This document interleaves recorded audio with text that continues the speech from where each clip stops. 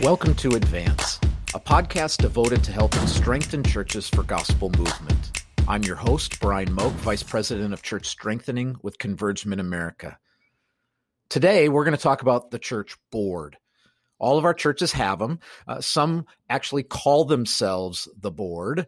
Others call themselves elders or deacons, and still others use terms like executive board, guide team, etc. So what in the world is the right kind of board to have? How do we make sure our church boards are doing the right thing? Actually, what even is the right thing to do? And that doesn't even start to address the issue of who should be on the board.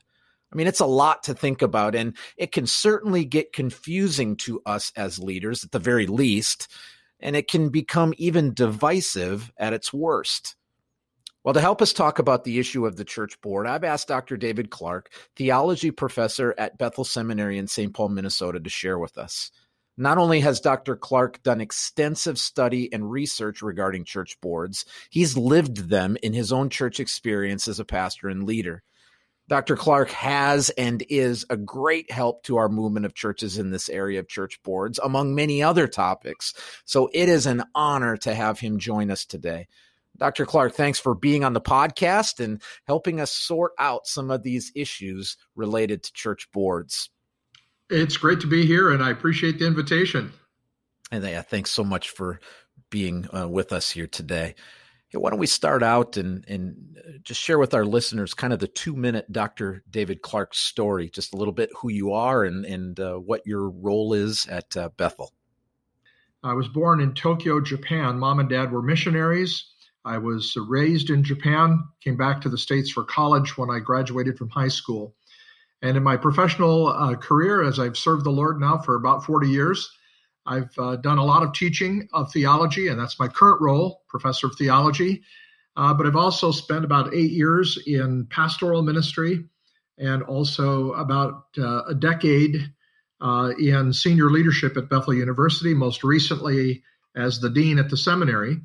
But now I'm just teaching theology again, kind of back to my roots, and it's a real delight to do that. I'm married to Sandy. We have 2 sons, 2 daughters-in-law, and 5 little grandchildren. The oldest is 6. So when they all come over, it is a wild and crazy time. But that's me in a nutshell. And in these years coming, in the next decades, my hope and joy is to be able to continue to serve the church with consulting and teaching and helping however I can around the topics of board development, leadership, and Christian theology. So that's a thumbnail of who I am at this point in my life. That's great. Thanks so much for that. Hey, let's start out by having you give us a simple definition of what a church board is. Let's start there. Great question. And I think biblically, if we look at the leadership of the church, we're really going to talk about the concept of eldership. And I believe really a group of elders should lead a local body of believers. Sometimes people want to argue that it should be a single elder, but I really believe that the biblical evidence tilts toward this idea that you have a group of elders who are leading a local body of believers. And today we call that the church board or the church council, or as you said, a number of other topics or a number of other terms. Organizationally, this is a team of leaders who are really responsible to protect the church. The elders and the leaders should protect the mission of the church.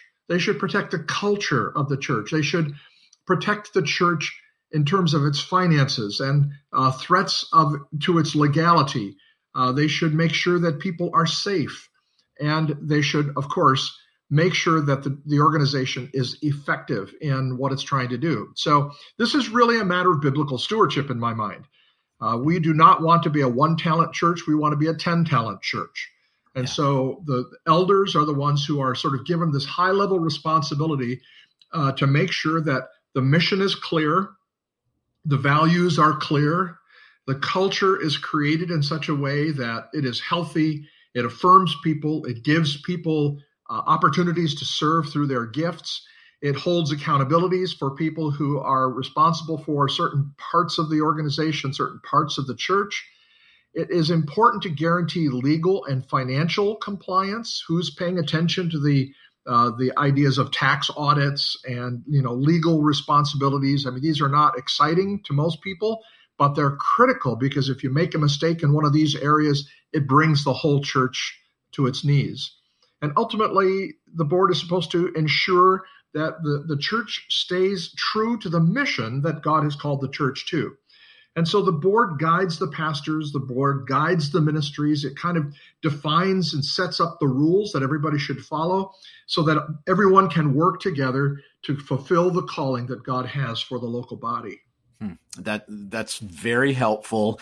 And it's pretty simple too, in the sense that I think Scripture gives us a pretty clear indication in one sense how that takes place. In another sense, there's not a whole lot of specificity to some of the specific issues that elder boards structure themselves. And so I'm finding the longer that I'm in this role, I was a pastor for 25 years, and every church I was in had a different way to do their elder structure, if you will. And now that I'm in, so many of our churches, there's just so many different board structures out there, options of how to function. What can you give some clarity on that? What are some of these board structure options? How do we need to be thinking about that? Great question, and you're right that there are a lot of different practices out there in churches. I would say, first of all, that just the fact that there are lots of different things going on, different constitutions, and so forth, it does not mean that they're all effective. And so I would suggest that many of the things that are happening out there, could be improved. And while there are some different models, you could name some of them like the Carver model, or you could, look at Kaiser's model or whatever. The basic principles of what the churches ought to be doing in this governance area are not sort of all over the map. There are a few principles and a few activities that a board ought to be working toward. One distinction that I think is really important is the difference between a working board and a governing board. So in a working board, the members of the board are actually participating as members in the work and ministry of the church. So they're going to serve in the ministries. They're going to keep the books. They're going to, be youth volunteers. They're going to clean the bathrooms. They're going to do whatever. And working boards are common in smaller churches. They're common in newer churches. Yeah. This is different, though, than a governing board, because the governing board is more clearly focused on the idea of providing the kind of oversight that I was talking about a minute ago. In other words, they're really focused on what is our mission? Are we accomplishing our mission? What are our financial legal responsibilities? Are we making sure that we've been protected from financial and legal threats? What kind of principles will help us to govern this thing well so that God's calling can be accomplished and we are good stewards of the resources that we've been given? One of the problems with a working board is that too many times working boards sort of get into the weeds of ministry, which is very understandable and very good, except that what ends up happening is that they tend to overlook these important governance issues until it's too late. So let me give a quick story. A church that was using a working board approach had one elder who was kind of the youth elder, one was the worship elder, one was the children's ministry elder, one was, various ministries, the mission elder, and so forth. And these folks on the board each focused on their own little ministry rather than focusing on the total ministry of the church. And so it was really a collection of people who had different interests rather than a team that was focused on the one interest. And it turned out that in this context, they were all busy doing the work of ministry, which is good, but nobody was paying attention to their accounting principles. And as they were all doing ministry, the church treasurer quietly stole $80,000 by pretending to pay taxes when, in fact, he was putting the payroll taxes, the money for the payroll tax in his pocket. And that's an example of a board that didn't have its eye on the ball. And while they were doing good things in terms of serving with the youth ministry, serving with the mission ministry, serving with the missions ministry, and so forth, they were neglecting the governance issues of protecting the mission, the ministry, and the integrity of the church. And so that church paid dearly because the board didn't have its eye on the ball. Wow. That sadly, I could also share similar sorts of stories that way. And so I think there is a real issue that we got to be careful about in our churches, is to make sure that we are structuring effectively. You said something before, and I just want to push on it just a little bit, and that is that smaller churches tend to do more working board things, and as a church gets bigger, then they tend to be more in the governing. I think that's how you said it, that the sort of the governing board way. And what would be something that you would say to that small church that I would say most of our churches function in the way that all of those board members are worker bees. Right. They are all in charge of different ministries. What's the caution? You said it, a legal piece, which is there, but what is another thing that you would say to that small church to caution them to not get into the weeds, if that makes sense? I'm asking. Yeah, it does make sense. And I quite agree that is something that we need to think carefully about. And I find it helpful to think in terms of, what hat am I wearing? So if I, for example, am a youth volunteer, but also an elder on the board, on Wednesday night when I'm hanging out with the junior hires, I put on a hat that says youth volunteer. And at that point, I'm not speaking as a board member. If I say something, like I've given opinion, I'm not speaking as a board member. I'm just a youth volunteer at that point. But when I go to the board meeting, I have to take my youth volunteer hat off and I have to put my elder hat on. As a youth volunteer, my focus is on the effectiveness of the youth ministry. And maybe I've got a small group of 8, 7th grade boys. And my focus is, loving in and feeding into and teaching these 7th grade boys. But at the elder meeting, I'm no longer the 7th grade boy small group leader. I take that hat off. Then I put on the elder hat. And as an elder, I have to take a different perspective. I have to discipline myself to say, I'm going to look at the ministry of the church as a whole. And at that point, I can't, for example, vote to give more resources to the youth ministry and starve the mission ministry. I have to step back and look at the whole because as an elder, that's my responsibility. So to me, it's very helpful to keep clear roles and responsibilities. And when I'm a youth leader, I have the role of a youth leader and I have a certain set of responsibilities there. And when I'm an elder, I have a different role and I have a different set of responsibilities there. And I have to keep those separate in my mind. And so this idea of, which hat am I wearing right now has been helpful to me to negotiate that difference. That's good. That's really helpful. Kind of keep going in that framework a little bit. And there are definitely some do's and don'ts as it relates to the church board. And, I'm thinking just already of things like that I see all the time is, do encourage and hold your pastor accountable, but don't micromanage him. And I mean, and the list goes on and on, even in terms of how you just started us out there. So just give us some other, what are some do's and don'ts as we think about the church board? Absolutely. And this, is quite a list. And so what we're going to be able to do today, Brian, is just kind of give some ideas, some suggestions. Good. And not at all an exhaustive list. But I do think that one thing that's helpful to keep in mind is the distinction between the structure and the behavior. So structure is how the thing is set up in the Constitution. Who are the people who are on the elder board? How do they get selected? What is the relationship between the pastor and the elder board? These kinds of sort of structural things that would be in the Constitution as rules that need to be followed. But there's also a set of behaviors that need to be practiced. And these are simply the behaviors, I would say, of any good team, any group of people that's going to work together well as a team. There are certain behaviors that you have to follow. And I think, for instance, one critical behavior is around the principle of confidentiality.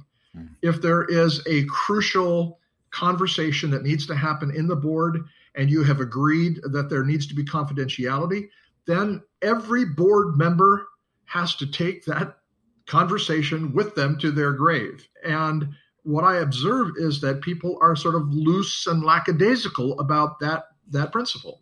Or another one is to discuss, decide, and defend. This is a basic principle. I think that's good for any kind of a board. So let's suppose we have an issue, we have a difference of opinion, we discuss it. Then together we have to come to a consensus and decide as to what that decision is going to be. Now, maybe 5 people think one thing and one person thinks a different thing. But as a member of that team, the one person who maybe doesn't agree with the specific decision that the rest of the group has come to, that person is still responsible to go out into the congregation and defend that decision. Mm-hmm. And the worst thing that can happen is for disagreements on the board to spill out into the congregation. You need to disagree behind closed doors, come to an agreement.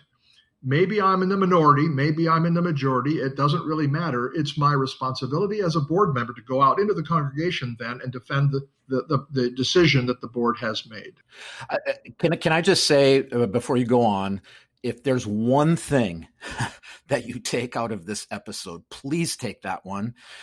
Unity is not the same thing as unanimity. Right. Unanimity is that we all think the same thing, and that's impossible. Whenever you have 2 people together, that's impossible.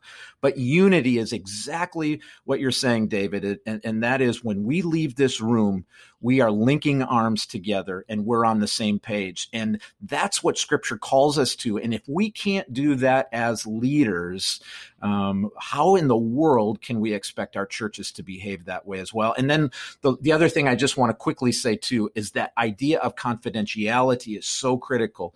When you leave that room and you've talked about a bunch of ideas, if you share an idea publicly before it becomes policy, if you will, everybody will think that idea is true. And it's happening. And so you can't control the narrative outside that group. And by the way, listen closely, that includes our wives. That's very tricky, but we need to be careful what we share with our wives because that too can be a way in which confidentiality can go the wrong way.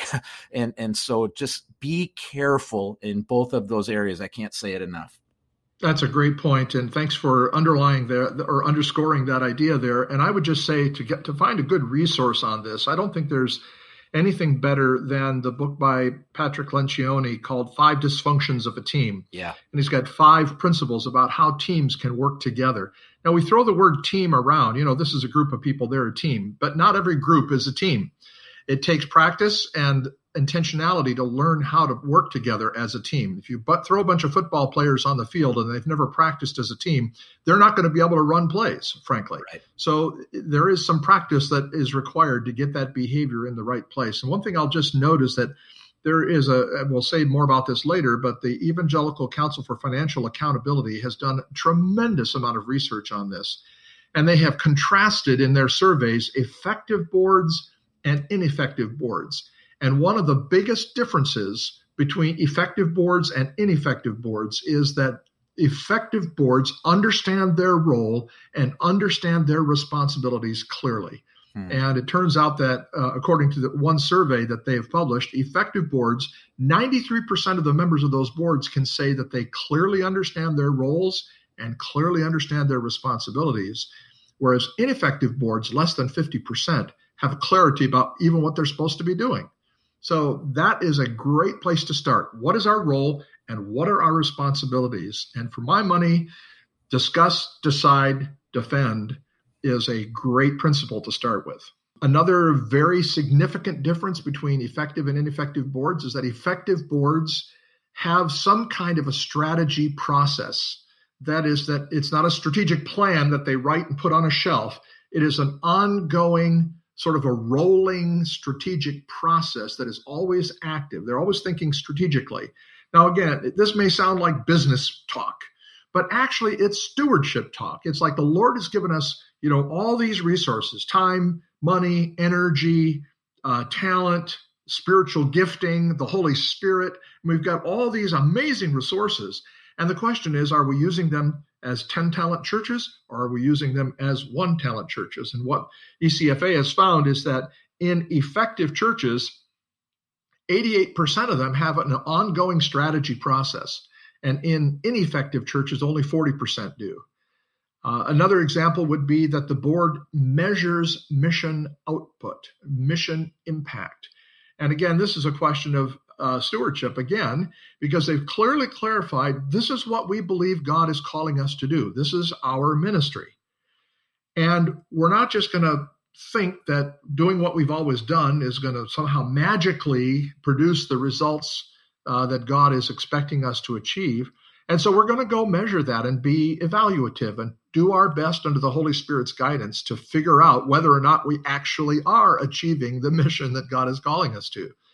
At effective boards, 81% are very focused on impact and on measurement, and ineffective boards, 36%. So that's almost a 50% difference between those boards that are really focused on what God would have us do and measuring that and being sure so that we are 10-talent churches and we can prove it, versus many that are just kind of doing what they've always done and not really thinking about how they can measure that impact.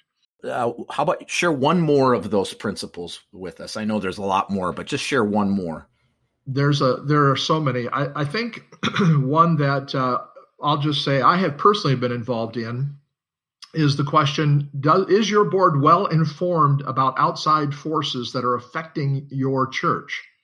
And effective boards, the number is 84%, and ineffective boards, 39%. And I've had a number of boards ask me to come and do sort of board training around the topic, what's going on in our culture that will affect our church? How can we think about the gospel in ways that are relevant to the contemporary culture? And we don't have to say a lot about what's going on in our culture, because we all know that there are huge issues around justice and race and policing and class and poverty.